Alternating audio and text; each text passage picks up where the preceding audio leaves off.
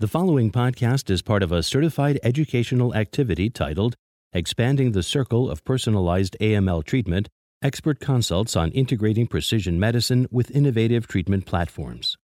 Access the entire activity and complete the post-test at peerview.com/HGR860. Downloadable slides and practice aids are also available. Okay, hello and good morning or still sleeping, however it may be. I still feel a bit tired, but thank you all for coming. You guys are very brave and energetic to join this early morning symposia with Dr. Robos and myself, and we're going to be talking about expanding the circle of personalized AML treatment. So we're going to talk about progress in AML. And as you can see here, without having to go through each of these, there's been a tremendous advance in the drug approvals and in the treatment landscape. And this is starting to translate into improvements in survival, but we're by no means even close to being where we want to be. The SEER database still shows that all-comer AML across the country, all centers, all expertise levels, the 3-year and 5-year survival are about 33-34%, better than 20-25% a decade ago, but not 70-80%. So we still have a ways to go. We still need to learn how to use these drugs optimally, how to combine them, how to use them in maintenance. But the good news is there are now a number of targeted therapies, immune-based antibodies, BCL2 inhibitor, CPX351, radio-immunoconjugates that we're going to talk about. So things are moving.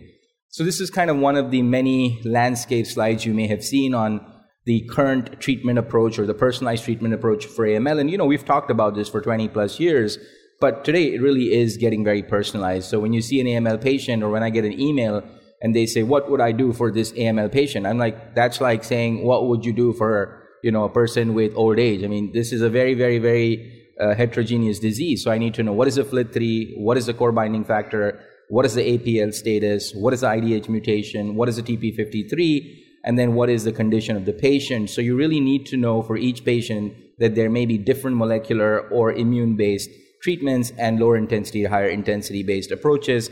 And then on top of that, when to do maintenance and who should get maintenance and who should not. So really an evolving field.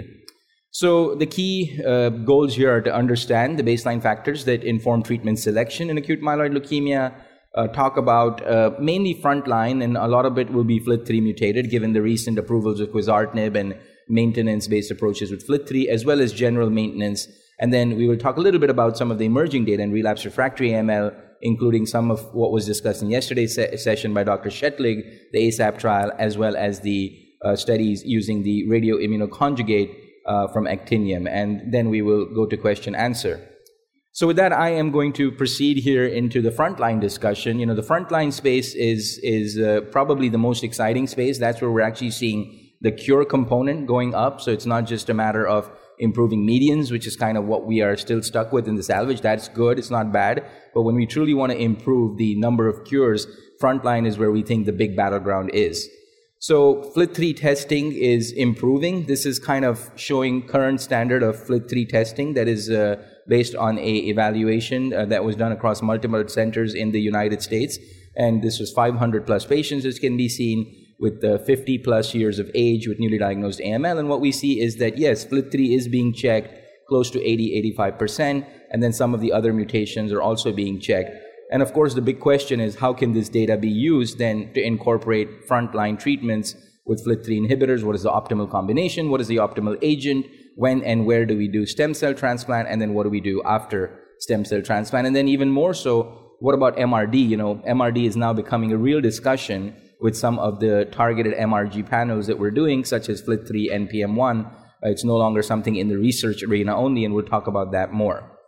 So I think, especially this early in the morning, it's probably nicer to go with a case-based discussion rather than didactics that we all went through and saw a lot of nice presentations yesterday. So we're going to kind of frame this around a potential patient. So this is a 68-year-old patient. He presents with fatigue and weakness, common symptoms in acute myeloid leukemia. The white count is elevated, 120,000. Hemoglobin and platelets are low. He has a good ECOG performance status, has a slightly increased creatinine, nothing significant, but a little bit high. We see this commonly in our AML patients, and some prior cardiac history, although currently he's stable and doing well. So then, as usual, such a patient, you will admit them, you will give them hydroxyurea, we will cytoreduce, get the counts under control, close monitoring, fluids, echocardiogram, all that workup is ongoing. And then, most importantly, you rush the NGS or the PCR, however you get this data in your institution, and you get the information back a few days later, showing a FLT3 mutation along with the DNMT3A and TET2. So the question is, what do you do now? 68-year-old, generally fit, little bit of comorbidities, but these seem to be controlled, and now he's in the hospital, stabilized and controlled, and what is the next treatment option? So, of course, the first thing with the FLT3, and even when this patient came in with a high white count, we would be thinking that FLT3 is a very likely possibility. So we're usually going to wait, or if we have to start treatment, then we're going to be rushing FLT3 to see what FLT3 inhibitor can be added. This is the current status of the FLT3 inhibitors. There are two big types of FLT3 inhibitors, the type 1, the type 2. It's not important to remember the type, but it's important to remember that each FLT3 inhibitor has a different profile of FLT3 mutations that it can cover and target. So drugs such as gilteritinib, crenolanib, they can target both ITD and TKD. Also midostaurin is in that group. And then drugs such as quizartinib and sorafenib, very potent FLT3 inhibitors. In fact, preclinically, quizartinib is the most potent preclinical inhibitor we have seen, but they do not target the TKD. So if you have a patient with a TKD mutation, you do not want to be using quizartinib, sorafenib. We would be leaning more towards gilteritinib, midostaurin. But if you have just an ITD, I think both of these are good options in general. Now, in the front line, there are two FLT3 inhibitors that are currently approved. One of them is midostaurin that has been approved now for about 6 or 7 years. This was based on the RATIFY study that was led by Dr. Rich Stone, showed that addition of midostaurin to frontline treatment was not only safe and feasible, but also improved the overall survival. There was a 7 to 8% absolute survival benefit at 4 years in those patients who received midostaurin versus those who received the standard chemo with placebo. More importantly, if you bridge those patients successfully to allotransplant, which really should be the goal, and today we are seeing at Anderson close to 70-80% transplant rates in patients below 70 with FLT3 mutation, and that's something I think other centers are also starting to see, you can then start seeing an improvement in survival beyond just addition of the targeted therapy. So it's not just one intervention, addition of the FLT3 inhibitor, but following that with allotransplant, and then you can start really looking at impressive survivals compared to what we saw with FLT3 20 years ago, where the survival was about 20-25% at 5 years. But what is the new data that is emerging in the last 1 year, and this was discussed yesterday in the session by Dr. Erba and others who presented this data, that the addition of quizartinib to the induction chemotherapy of 3+7 has also shown improvement in survival, and this was compared to placebo 3+7. There's a lot of discussion about why was placebo chosen. The reason was the timing. When this study started, there was no data out on midostaurin, and once the global study had initiated, the data came later, and the steering committee felt it was really going to change the entire statistics to midway amend the study, and so the study continued the way it was started before midostaurin data and has shown a survival improvement. But when you look at this curve, you will say, well, how do I know between quizartinib and midostaurin? So there's two important differences for the quantum first that are important to realize from the RATIFY. So one of them is these are patients 18 to 75 years of age. So when you look at the RATIFY, all patients were 60 years of age or below. And in fact, about 40%, close to half of this population, the quantum first, was above 60, which we know is a higher risk group. And the second big difference was that this study only included ITD, which tend to be more aggressive, more proliferative, with a worse outcome, whereas RATIFY had about 30% TKD. So in general, this is a higher risk population. So then one of the big questions that emerged is, well, are these FLT3 inhibitors only good if you take patients to transplant? I think transplant is the best path, and if you are able to take them to transplant, you should. You want your patients on that curve on top. But even those who achieve CR without an allotransplant can still have a survival benefit, because in spite of best efforts, we know some patients will not be able to make it to transplant. This was actually different from the RATIFY study, where we did not see that there was a survival benefit in those who did not go to transplant. So that's heartening to show that here with quizartinib, there was a direct benefit of the drug, even in those who for some reason or other, in spite of best efforts, could not make it to transplant. The real big question in my mind is about age, because as I said, the RATIFY was patients below 60 years of age, and the quantum first allowed up to 75. Now we're getting into subset analysis, and statistically this is not a great way to do it, but this is the data we have. I don't think we're going to have randomized studies for below 60 and above 60. And as you can see, when you look at the below 60 years of age, you start seeing really that's where quizartinib benefited the most. 4-year survival is close to 60%. With the midostaurin, it was about 50-51%. And in the older population, the reverse is true. I think this study shows that you should really be thoughtful about your older patients, and here older is not above 75. This is 60 to 75 when you're considering intensive chemo-quizartinib. A lot of people debate that the early mortality has improved, and it may have, but at least in this randomized study done in academic centers, when you look at that initial drop, first 60 to 90 days, you're still seeing close to 18-20% mortality. So I think intensive chemo in people above 65 and even above 60, you have to be selective. And of course, with the emergence of HMA-VEN and HMA-VEN-based therapies, there is a movement towards considering those if the patient is appropriate. So just to realize that above 60 is still a tough group. I'm going to say a little bit about MRD. Gail will be going into more detail about this. And I want to show this slide and try to remember it, because when we show you the morpho data, you can really superimpose these two slides. So this was basically looking at, again, a subset, small group of patients. This was not powered for maintenance, but maintenance was allowed. And what was seen is in those patients who were MRD negative at 10 raised to minus 5, using a leukostrat assay here, and then went to transplant, use a post-transplant maintenance with the FLT3 inhibitor, quizartinib, did not seem to improve survival. Although those who were MRD positive at any level, 10 raised to minus 5, minus 4, minus 3 or lower, when they went to transplant and got a FLT3 inhibitor, quizartinib post-transplant, there was a benefit. So it wasn't just using maintenance or not, it was based on MRD using maintenance in those who had some detectable low-level disease is where you are actually seeing a benefit. And that will be discussed more in the morpho. So what about the side effect profile? You know, there's been a lot of discussions over the last decade about the QT and the cardiac issues. Clinically, I will say we have treated close to 200 plus patients with quizartinib. We have a lot of experience with it. I'm not very worried about the cardiac signal if appropriately managed. You have to be careful. Obviously, if you start giving them an azole and you start giving them Zofran and you start giving them other QT drugs and you add quizartinib, for sure you'll see a QT signal. But on its own, and at least in this study and others, with the current dose, which is much lower than the phase 1 doses that we were doing previously, we see the QT signal is actually very much in line with what you're seeing with other tyrosine kinase, menin inhibitors, and other drugs. So we don't see a huge grade 3 QT issue. This is not a problem. We do see myelosuppression because KIT is inhibited. So this is a known mechanism of quizartinib. So we do see the remissions may take a few days longer than what you would see with just 3+7. And that's okay as long as you have a marrow and you're watching.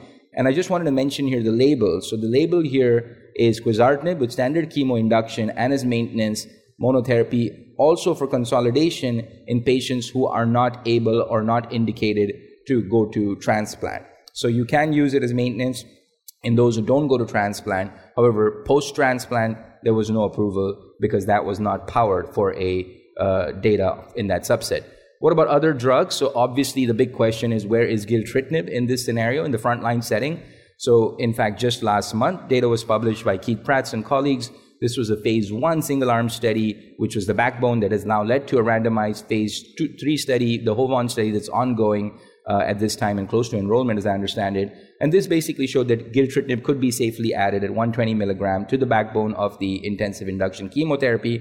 Also showed, and this is something more from a regulatory discussion that's ongoing, is this 42-day number, kind of the magic number that we're stuck on. It's probably not a really good number in the setting of adding TKIs. You're not going to get full count recovery at day 42, and that may not be essential.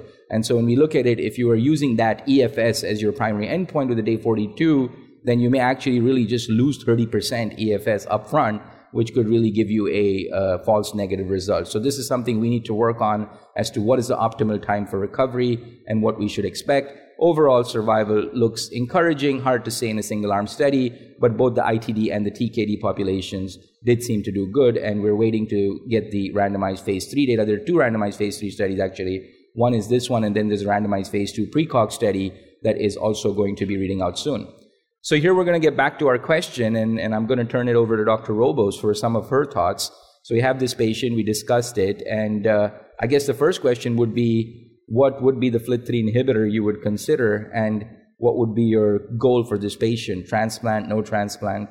When we constructed some of the questions to discuss, it goes along with the questions coming in on the iPad that you can see. Yeah. So this is going to jive nicely. One of the audience members has sort of asked right off the bat that what would be the role of midostaurin going forward here. And I think that, so now as we've experienced in other areas, when you have multiple antibiotics that work, when you have multiple tyrosine kinase inhibitors that work, for example, in CML, well, now you start getting a little bit picky. And I think when Ratify came out, actually, I mean, we have to stop for a moment and think about how the world was changed. We had a mutationally directed therapy, a targeted therapy. I mean, it really changed and launched a new era of AML treatment. But it's not the easiest drug in the world. There is unpleasant GI toxicity with it. There are taste issues that patients really struggle with. It's not super fun to take, and I do think that both Quiz and gilteritinib are, from a patient appeal perspective, have been looking easier to take. Now, there's never a free lunch in medicine, and I would say that the QT issue, again, as you mentioned, especially when you get into those older patients who might be on multiple concomitant medications that aren't just plain antiemetics, but other things, antiarrhythmics, et cetera. There you really start wondering whether the lack of obvious benefit for that age group in combination with the toxicity is going to be an issue. But I do think the answer to the question is that midostaurin is probably going to not be necessarily a top choice. That said, the whole world doesn't have access to everything at the same moment. And I do think it's important to note that when you look at the curves, they're more or less superimposable. I mean, yes, there are some small differences, but I don't think what we have done is blown the roof off of the therapy with something that makes a drug like midostaurin obsolete from an efficacy perspective, because actually looking at it again, it's pretty close. So I think it's important to acknowledge that we are unclear about what everybody's availability is simultaneously. I don't think it's a tragedy if one has to use that. I do think if you have a bunch of choices in the U.S. where the availability for likely all three is going to be secure, I think it's going to be a tough sell. I don't know how you feel it, Anderson. I don't think you guys have used Mido in literally. Yeah, I think the GI issues with Mido and the kind of potency preclinically and single agent, was not very exciting. And I think sorafenib is really what we were using for a long time. And again, it's kind of been a good workhorse. It's helped a lot of patients. But I think Quiz and Gilt are really where we're headed. A lot of it for the tolerability, also for the potency. And I think some of the data is starting to come out. But I completely agree with you. I have to echo that. I think we all expected that with Quiz and with Gilt, we would have blown the roof off. We didn't. And I think this is really now getting into mechanism of resistance, where we're starting to see that at relapse, 50-60% of these patients are not FLT3 negative. So I don't think it's any more a matter of, can I make the best ever FLT3 inhibitor? That's not going to solve our problem. It's really, how can we overcome this resistance? And of course, knowledge catches up with the trials. We didn't know that 7-8 years ago, that we're going to see so many non-FLT3 relapses. And I think the big question is going to be, how do you move these forward? So I guess the question then for this patient would be, you've given, let's say, quizartinib or whichever best FLT3 inhibitor you had. He's in remission, 68. Transplanters say, I've got a 9 on 10 or a 11 on 12. I think I can do it. What would you think? Should we move ahead? What's the next step?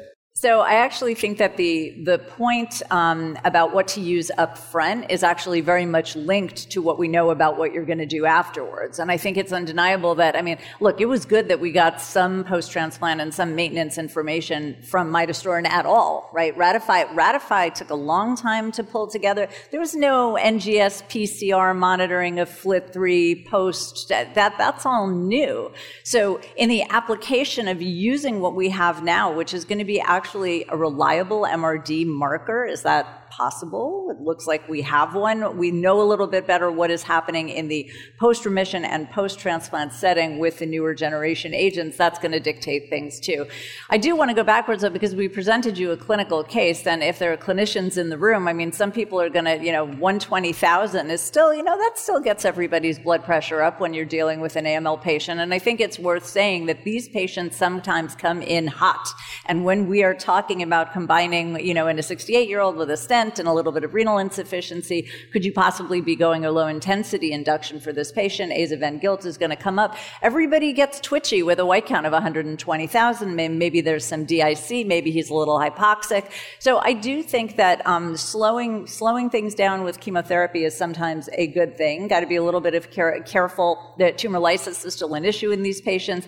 Hyperleukocytosis with pheresis, I think, comes up a lot. We don't do that. I think we were part of a study that Amr Zaiden put together actually on what we all do for hyperleukocytosis, and it looked like pheresis was getting us a lot of trouble and not too many saviors. So we're going to cytoreduce somebody like this. We're going to give, we are probably, for this patient, actually going to give some chemo, I think.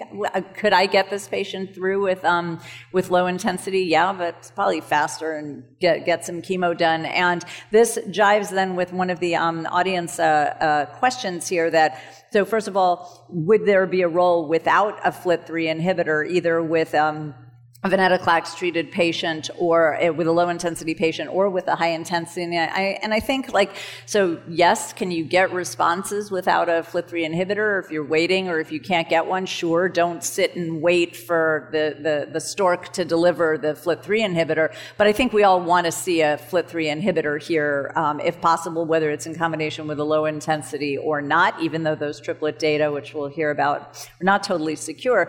But then the next question is, are we going to try to transplant this patient, and who are we transplanting? So FLT3 is usually not good news. We are taking these patients to transplant.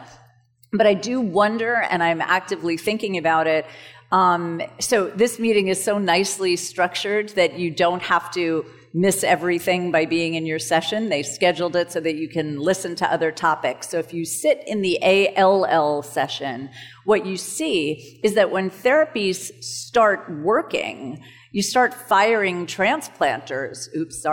But it's an extraordinary thing to see that, wait a minute, if we are truly MRD negative, if that works and you are MRD negative, is it possible that you can sort of not do a transplant for these patients? We're not ready to say that. We would be transplanting this patient. This patient is going to have a fairly high HCT-CI. So yeah, I'm not going to want to see a multi-mismatched transplant with them, where you're going to want to sort through what that looks like. Would I be tragically upset and saying to this patient that there's no way that he could have 2-year survival without a transplant? Actually not. I think we could probably get there. The problem is you're promising patients a cure with a transplant, or that's what they are thinking. So are you really thinking you're going to cure him? Be careful. We're going to try. We're probably going to transplant him. But you have a lot of data with a lot of different things to get him to 2 years. So depending on what he looks like after induction, if you think your 30-day or 60-day or 90-day mortality in transplant is some big number, he might actually do better to say, you know what, let me get some maintenance, let me cut my losses and see if you guys come up with something a year from now before I relapse. Yeah, and that's why obviously we chose this age, right? Because I think if it was above 70, 72, everybody's leaning towards maybe transplant is going to have more toxicity. Yes, we're doing it, selected patients. And if you're below 65, 64, even though age is not the only criteria, it does make at least our transplanters lean more towards we should be going. So I think with this patient, I agree. I would probably go with the FLT3 inhibitor, get a remission. MRD, as you said, is a good correlative tool, and we need to keep doing it so that in the future it may become a regulatory tool and a decision-making tool like ALL. But today, if he had a good high FLT3 allelic burden, I would probably go to transplant if he was looking good at the end of induction. And then, of course, we'll talk about post-transplant, what we would do. The last question, ITD versus TKD, does it make a difference? Yeah, absolutely it does. If this patient had a TKD alone, or even a TKD with an ITD, I personally think I would be leaning more towards a drug that covers TKD, whether it's midostaurin, which is approved today, or maybe in the future gilteritinib, if we see good data with that in the randomized study, I think would be the next step to move forward. I think it's a challenge that's worth emphasizing, that when you're not used to reading the reports, actually I get this call with some frequency. It can be sort of, wait, is this an ITD? Did they say it's an ITD? Is it circled? People still struggle with that. And you do have to keep in mind that for quizartinib was for ITD patients. So you really need to know what you're dealing with. I think the other, question is that there are many practices still that I would say have maybe not completely stated, but a real cutoff for age in terms of transplant. I've heard it said many times that, well, we would send our patients under 60 or send our patients under 65. And that, I think, is probably a tactical error. I actually think that pretty much everybody under 75 should at least be referred for the transplant consultation. I am not a card-carrying transplanter at all, but I do think that that discussion needs to be had because you don't know what's happening along the way in their treatment. And if you're late to the transplant party, if you haven't started looking, you don't know what your donor situation is, then time's passing and you don't want to be 5 months later with somebody hanging out on some post-remission therapy trying to figure out a transplant. If you're at 5 months out, you're probably late. Yeah, and as you said, the bar, even in our group, 70 used to be the thing. Now there's 75. We had a couple of patients 78. Right? It depends on each patient. If you have a really healthy guy with no comorbidities, he's running 6 miles a day, he's 77, sure. So I totally agree with that. So in the interest of time, I'll move here. I think the big question that everybody is thinking about, and I would say at Anderson, when this patient comes, there will be a lot of discussion in our group, and more, I think the discussion will move towards this, that why should we, if our goal is to get this patient into remission safely without beating him up and without getting him major enterocolitis, infection, toxicities, cardiac damage, and getting him to transplant, why do you need intensive chemotherapy-based approach? Aza-Ven is an option, but we have all seen the survival. It's 11 months or so with FLT3. You can take some of those to transplant, but you're getting very deep remissions now with the Aza-Ven FLT3. Early, yes, but every year, of course, it's becoming less and less early. The data is starting to mature. Large multi-center studies have started. And personally, I think if I saw this patient today, I really would be thinking very strongly about, is this what I want to do, HMA-Ven plus FLT3 versus intensive chemo FLT3? And I think that is going to be a burning question in the field. In fact, there are randomized studies through MyeloMatch, through UK and CRI. They're going to look at that question because I think that's the real question. Now, for an 85-year-old, everything is hard. Intensive chemo is out of the table. Aza-Ven guilt is tough, no doubt. But for this patient, 65, 68, 69, where you could push intensive chemo, but we all saw the data. The early mortality is 20%, no matter what people say. Some centers obviously may have it lower, or could you develop a lower intensity regimen? So just to mention, this is kind of our effort now at Anderson. You heard Courtney Donardo as well talking about the approaches. And the key here is these are not full dose. The second key is these are not indefinite triplets. You cannot give these for more than 2-3 cycles. But the question is, if your goal is to get them transplant, can you give it long enough to get them there, or can you de-escalate? So this is a work in progress and something I think that we're all discussing a lot in the meetings. And I think over time, we will start seeing the pendulum moving more and more towards this direction for such a patient. And just to highlight here again, the dosing is critical. The study is now moved into a larger study that across 25-30 centers, which will confirm it. But for any of you who are using venetoclax, it's really, really, really important to review the data on how venetoclax is being actually used, not just the label, because you really have to adjust the dosing of Ven, even in a doublet of Aza-Ven. I think 28 days is way too toxic, and especially if one is considering adding a third drug. You don't need it. You're adding toxicity without any clinical benefit. So I think it's worth it, though, for you to help people out that, are you guys really taking a 120,000 with a creatinine of 1.5 and giving Ven on day one? I don't think so. No. Yeah, so, just to clarify here don't try to cookbook this, because you still have your clinical pharmacist. Everybody is going to start having a heart attack if you have a 120,000 patient and you're prescribing venetoclax up front with a creatinine of 1.5. Right. So if one is thinking that, then refer that AML patient. Yeah, right. But no, yes, you have to debug the patient. So usually, as you said, we don't do leukapheresis. It's either cytarabine or what Mark likes to do. We actually do sometimes use a hit of gemtuzumab one time and Hydrea. But absolutely, you want to get them, cool down, as we call it. You have 3-4 days anyways, because the molecular is going to take time. Get their white count nicely below 2010. And then if one is proceeding, one can do that. But I do want to highlight again that this is still not established. The data is building. But I think as time goes by, among the combinations, this one to us, the FLT3, is looking more and more promising and powerful. All right, I will turn it over to Dr. Robos. Yeah. Thank you.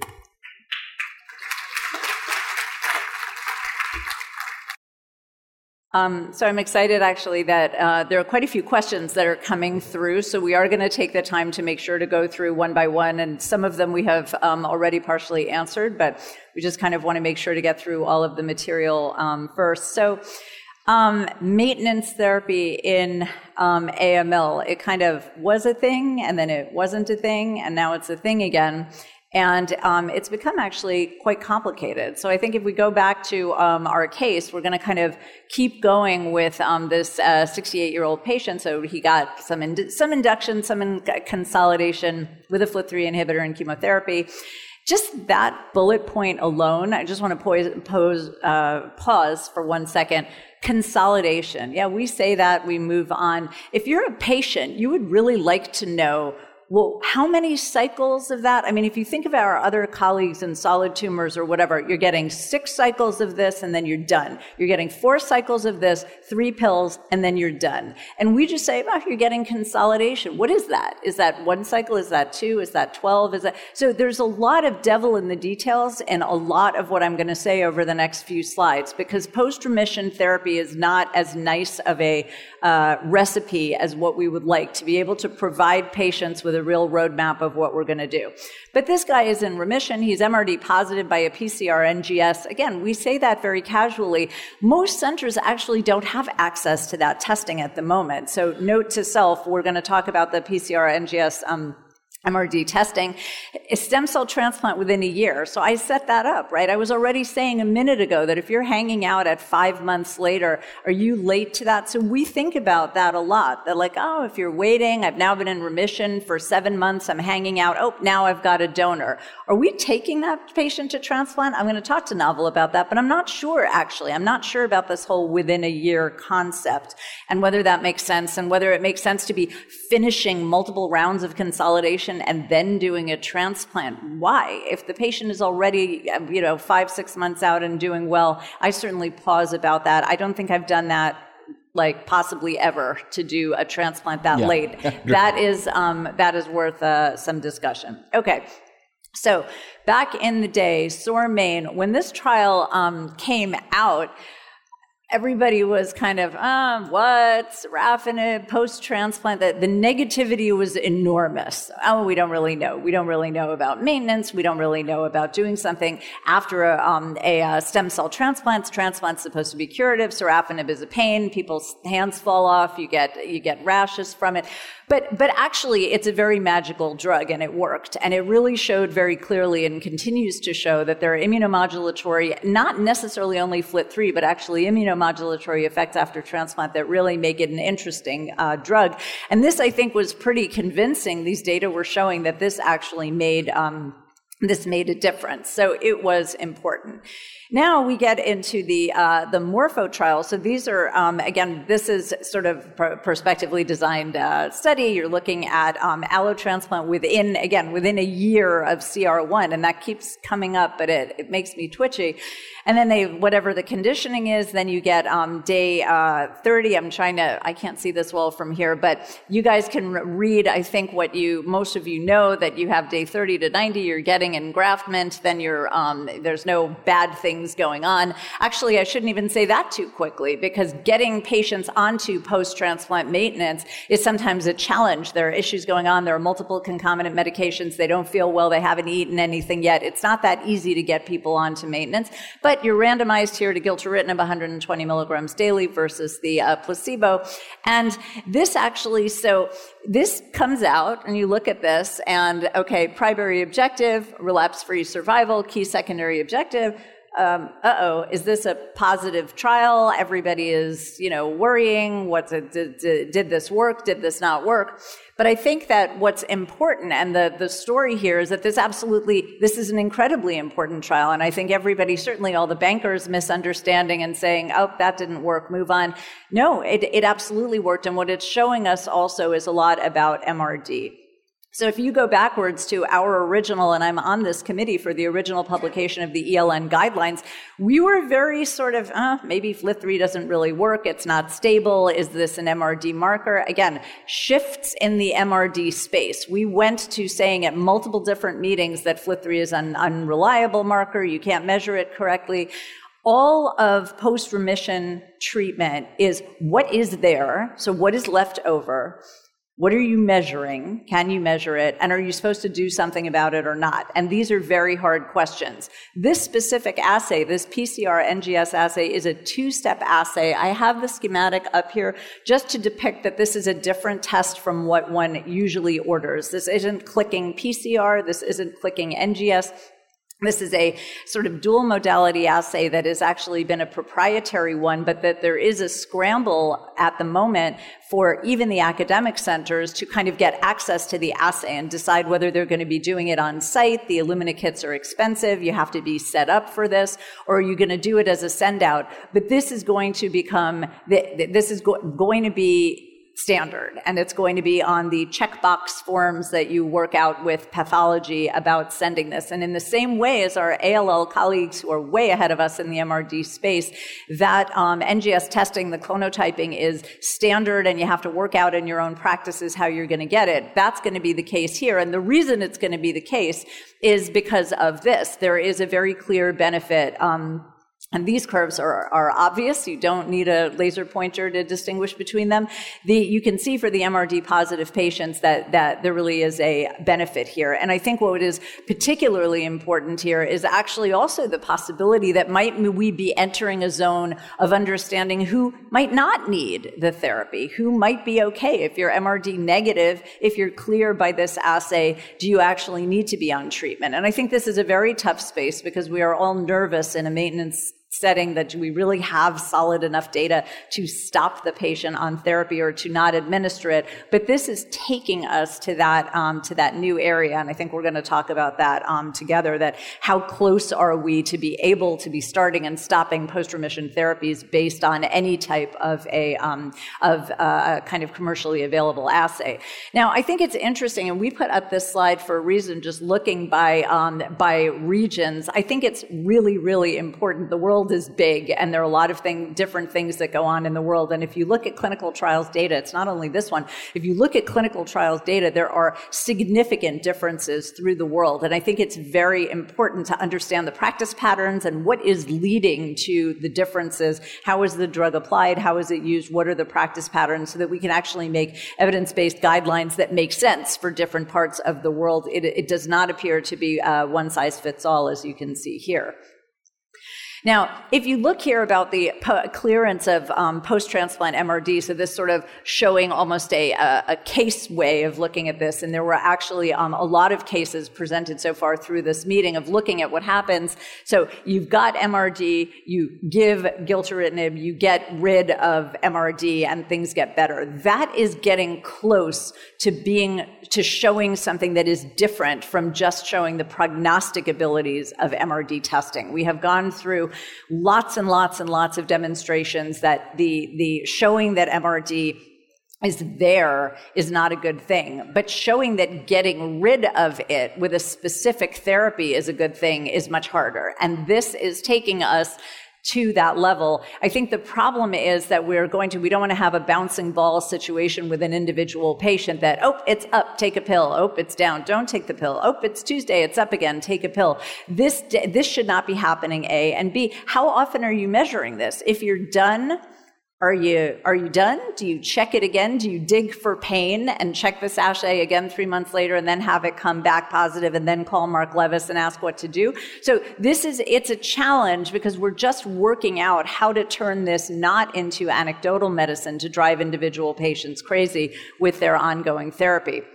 Now, if you look here at drug-related AEs, I mean, these really are manageable. I think we all in the clinical trials space, I personally usually ban that word because have you ever read an abstract that doesn't have manageable toxicity? It has an 87% mortality on day 5, but with manageable toxicity. So I think but these are toxicities that one can deal with. And in the setting of a survival benefit, I think that's really where the calculus changes that, okay, if you're influenced influencing survival, and you can handle some cytopenias. There might even be dose changes that are applicable here, and I think that's worth noting. Just like with TKIs and CML, there's a lot of evidence that for some agents you can give less and still get to where you want to go. This will now allow us to experiment a little bit to see if maybe this is 120 milligrams. Is it possible that 80 would work? We don't know, but we'll work on it. Okay, so he got his induction, he got consolidated with something. We won't quibble too much about that. He's MRD positive, and is there a role for maintenance here? What are the options, and how would these change based on factors, mutation status? We haven't even talked about other mutations yet. FLT3 usually doesn't hang out by itself. It has friends. So what about, what are you thinking currently? What is your kind of standard for maintenance right now for these guys? Yeah, so I think first of all, one of the things you mentioned, this 1 year transplant is completely crazy. I've never transplanted anybody at 1 year. So usually that decision is made right off the bat or within the first month or two. I think it's very unfair to a patient to do 4 consolidations and 6 months later say, I want to transplant. So if this patient was not going to transplant, for whatever reason, donor, patient preference, finance, logistics, distance, and this happens, we looked at our database, the transplant rate today below 65, even at ultra large academic centers, 50%. So there are many reasons why the transplant cannot proceed in spite of best efforts.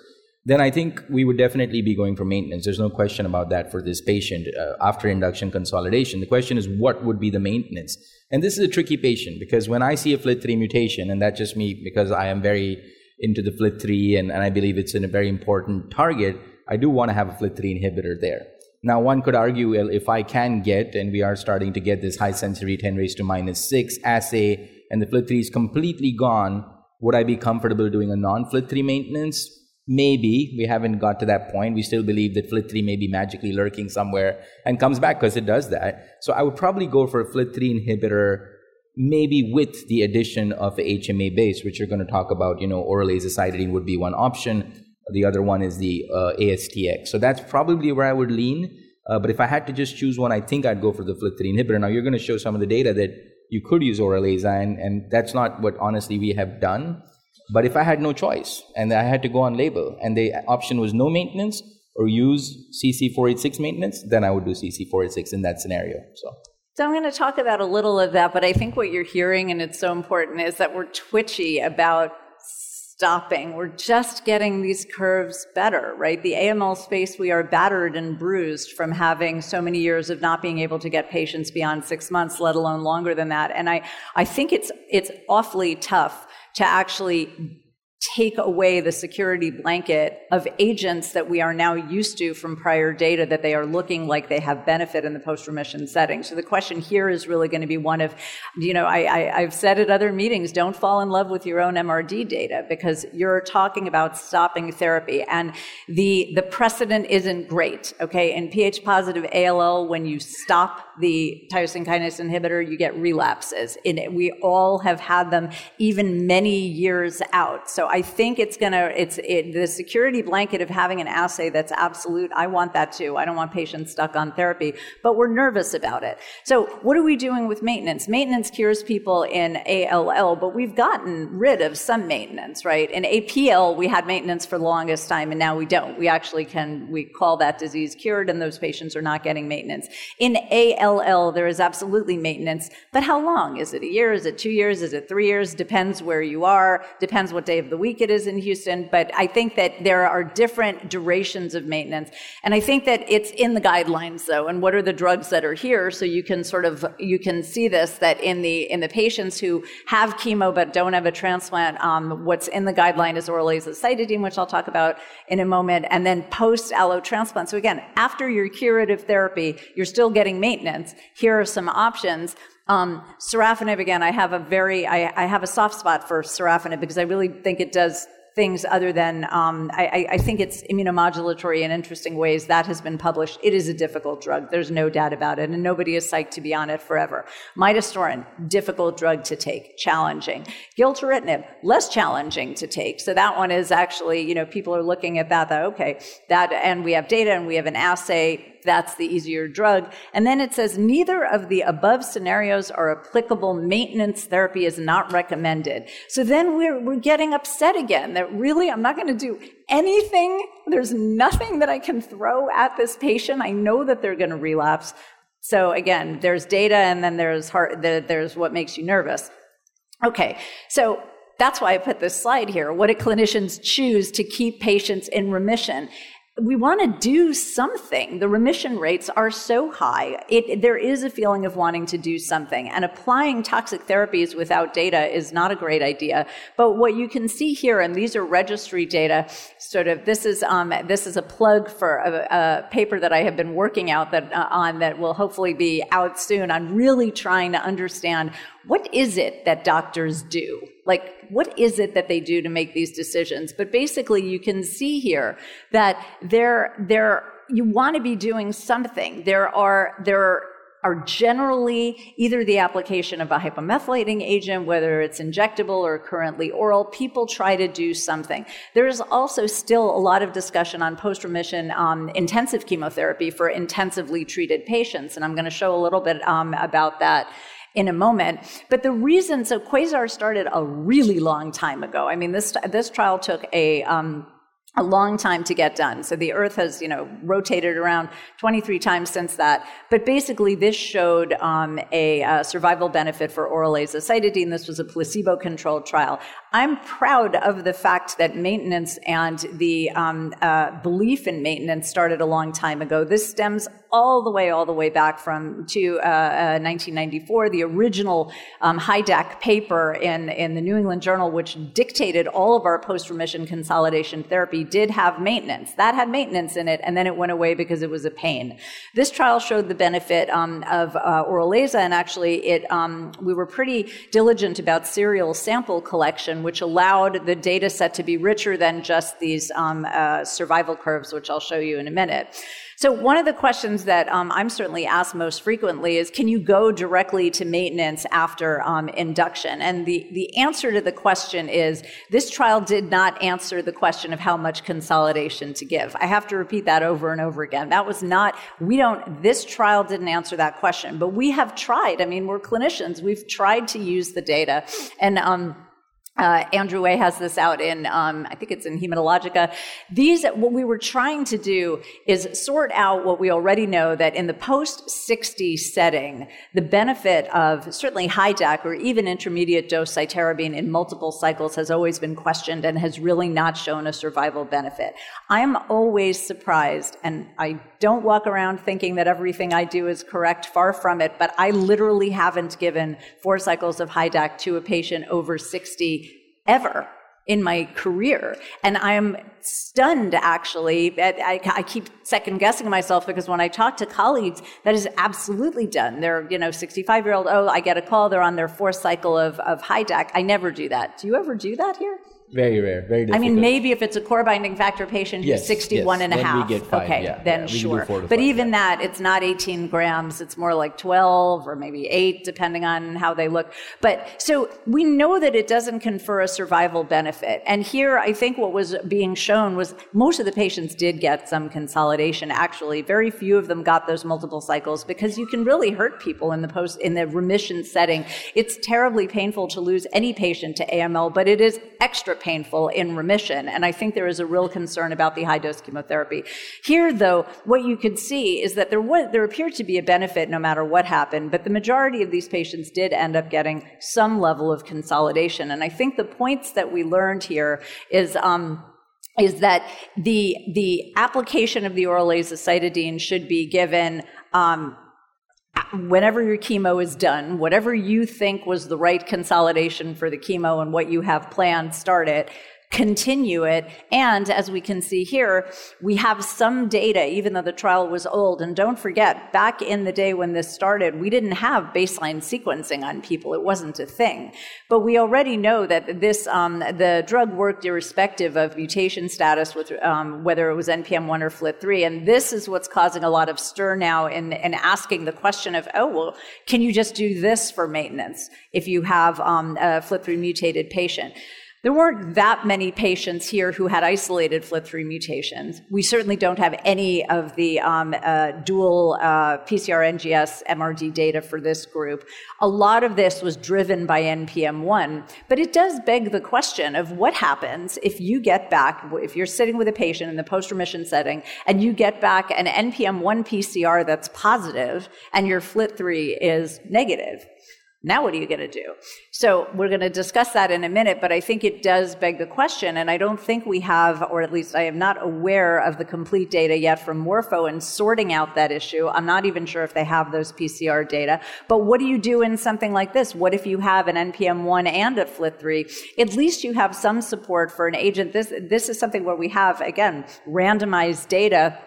And it certainly looks like it's an option. If you look at the meta-analysis of what have we used over the years for post-remission therapy? So chemo nobody likes to use. So things like, 6MP and stuff like that we use for ALL, that went out of fashion a long time ago. But hypomethylating agents, both after chemo and after transplant, are quite frequently used and have been. And if you look in the meta-analysis, it looks like it's doing something. Here you have a randomized trial showing that an oral hypomethylator is doing something. It's not totally a stretch, and everybody is going to be typing in, would I give this with a FLT3 inhibitor? Well, I'm not telling. Well, I'll tell you shortly. But so if you look here about MRD, so we actually worked on MRD in this trial, which again, I'm proud of this. This was a long time ago, but this is flow-based MRD. That is what we had. That is what we have now too.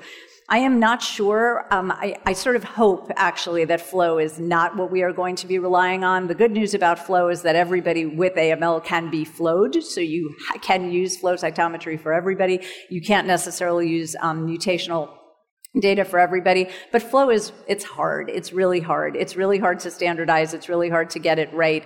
The bottom line here, though, is that, again, MRD positive patients actually did better. So you're doing something with the agent. And if you were ultimately able to be MRD negative on this trial, that was improving survival. So we are over and over again getting data that that not having MRD is a good thing, but the eradication of MRD is what we're looking for. And these, again, point to a suggestion that getting rid of MRD is a good thing, not just that having it is bad. Those two things aren't the same, and it's worth remembering that. Again, no free lunch in medicine, so this drug can be unpleasant too from a GI perspective. I actually find that people kind of get used to it. I think the mistake is if you don't give it with an antiemetic up front, people think it's a pill, I don't need to take that. That's a mistake. I think people ease into it with antiemetics, sometimes actually with antidiarrheals, depending on the individual's reaction. Then most people settle down on it. I do have patients who are very long-term on it, so it is tolerable in the long term. But again, would I prefer as a patient, would I prefer not to be on anything than to be on a medication? Sure. Would I prefer to have a survival benefit? Yes. And I think that if for the right patient, I think that this toxicity, to use my favorite word, can in fact be managed. Okay. So I think what we should do is actually let you go through next session so that we can put everything together and answering the questions. We have limited time. We'll get to that. Yeah, one of the things I wanted to mention as we were talking about the MRD, this came up yesterday as well. I think Betul or Ron was asked this. You have to be really, really, really careful about what we're calling MRB in the context of Morpho. It has to be the really sensitive 10⁻⁻⁶ assay. Because I'm getting emails already. I had 3 in the last 2 weeks saying, I have a FLT3 patient, I'm taking him to transplant, his MRD is negative. And I asked, what is your assay? NGS, 10⁻⁻10. That is not sufficient. So I would err on the side in that case, if you're not sure that you have a really good assay, to give the maintenance. That's kind of our approach today. If you really can get that high sensitivity assay, specific 10⁻⁶, that's the only time I would be confident to say it. So people may extrapolate and think all NGSs are the same, but that was a very specifically designed NGS for that purpose. So just to highlight that so people aren't just not giving maintenance based on a local panel of lower sensitivity. So we're going to talk a little bit about high risk and relapse refractory. We'll go quicker through this section, keep some time for discussion. So 66-year-old patient, got induction, CPX, has some therapy-related secondary AML features, goes on to not get transplant, patient, a lot of discussion, decided at her age, knowing the comorbidities, GVHD, and this happens quite a bit. She said, I'm going to take my chances. I understand it's high-risk disease, but I want to just continue with observation. And she unfortunately relapsed, got decitabine venetoclax, And as you know, in the salvage setting, the response rates are about 35% at best, and she did not respond. So now the question is, what do you do for this patient? Second salvage, 66-year-old, has some disease, has some high-risk features, monosomy 7, EZH1X1. They're not great options. Obviously, the first thing we would look for is FLT3, IDH1, IDH2, NPM1, MLL today, or one of the other fusions that upregulate MEIS1 and HOXA. Can we do a menin inhibitor? But other than that, there's really no great treatment, which the NCCN also highlights. The targeted therapy, number 1, number 2, number 3, targeted therapy, best chance for this patient. Try to get into remission. Maybe she's changed her mind. Transplant is maybe an option. Yes, the cure rate is not high, but it could be 30-35% post-targeted therapy in remission transplant. But for the rest, really, you're stuck with your choice of chemotherapy. And many people have argued for decades about, CLIA versus CLAG-M versus MEC versus FLAG-IDA versus others. And I don't think any of them make a huge difference. Now, the FLAG-IDA, CLIA, venetoclax may be something different. We are seeing good activity with that in somebody who can tolerate it, and getting to transplant is a path. But other than that, I think any chemo combination is an option. And actually, do you even need a chemo combination? So there was a nice discussion between Dr. Roland Walter and Dr. Schettlig from Germany talking about the ASAP trial. I mean, this trial, I have to say, really, I'm still trying to get my head around. I still don't understand it fully. I think many of us don't. But basically kind of goes against 40 years of dogma that transplant really should be done in patients who are in remission. Now, some transplanters even say MRD negative. We haven't got to that. Luckily, they will take our patients in remission for first transplant, even if they're MRD positive, at least at MD Anderson. Of course, MRD negative is always preferred, but the reality is you cannot get that in relapse quite frequently. But their study actually just looked at doing transplant without any salvage chemotherapy. One has to realize they did give high-intensity conditioning with fludarabine and other agents. So there was treatment before. This is not something we have applied. I think there's going to be a lot of discussion, debate. We have to wait for the manuscript, but this is something that's out there for discussion. The other is obviously now there is data in a randomized setting using the agent, which is IOMAB-B versus chemo. This is the design of the study. It was randomized 1:1, IOMAB-B versus conventional care. There was a whole list of 10 different treatments that could be done for conventional care, various intensive chemo, low-dose chemos, HMA, ven-based approaches. And the primary endpoint of this study was a durable CR, defined as patients who are in CR 180 days post-transplant. This study was a bridge to transplant. The goal was to give the IOMAB-B, which is a CD45 antibody with a I-131 ablation approach, move to transplant versus chemo, move to transplant, and then how do you do with those two approaches at 180 days post-transplant? And what was seen here, this is the approach of the study. It's a dosimetric dosing. You do need lead lining. There are logistical issues that one has to, approach while you're getting ready for this treatment. And then once you got the treatment, you got conditioning with fludarabine, followed by TBI and transplant approach. And what was seen was actually quite interesting. And I think, a little bit of surprise to many of us who may not have been as involved. This was also a transplant-led study, so some of the leukemia colleagues were starting to grasp this data now. What was shown was that in this randomized study, among the evaluable population, the response rate clearly was higher with the IOMAB-B. The CR-CRP rates, as you see here, 74 versus 6%. And the primary endpoint, maintained durable CR 180 days post-transplant, was also better, 22% versus 0%. So it's not a huge high number, but 22%, 1/4 of the patients maintaining a CR post-transplant and a higher population able to go to transplant was definitely quite encouraging. On the top, you see 91% of patients were able to receive transplant, even in the crossover arm, meaning they got a therapy, it didn't work, whatever it could have been, CLAG-M, CLIA, FLAG-IDA, etc., and then they went on to IOMAB-B, and it still was able to get a big chunk of those patients into a transplant. And then, of course, beyond the primary 180-day number, that's a number we have to choose for trial regulatory, is what is the overall survival. And here we do see that there is a survival benefit from the IOMAB-B versus the conventional care, which never had a crossover, versus those who got some chemo, then crossed over, then got IOMAB-B, then got conditioning and transplant. And you see that it is about 6.4 versus 3.2. The crossover arm also did quite similar to the IOMAB-B arm at 7. I think 1-year OS is maybe a better way that we can look at this, because just with the medians, I think it's really hard to say that this is clearly a blockbuster, but the 1-year survival was better at 26% versus 13%.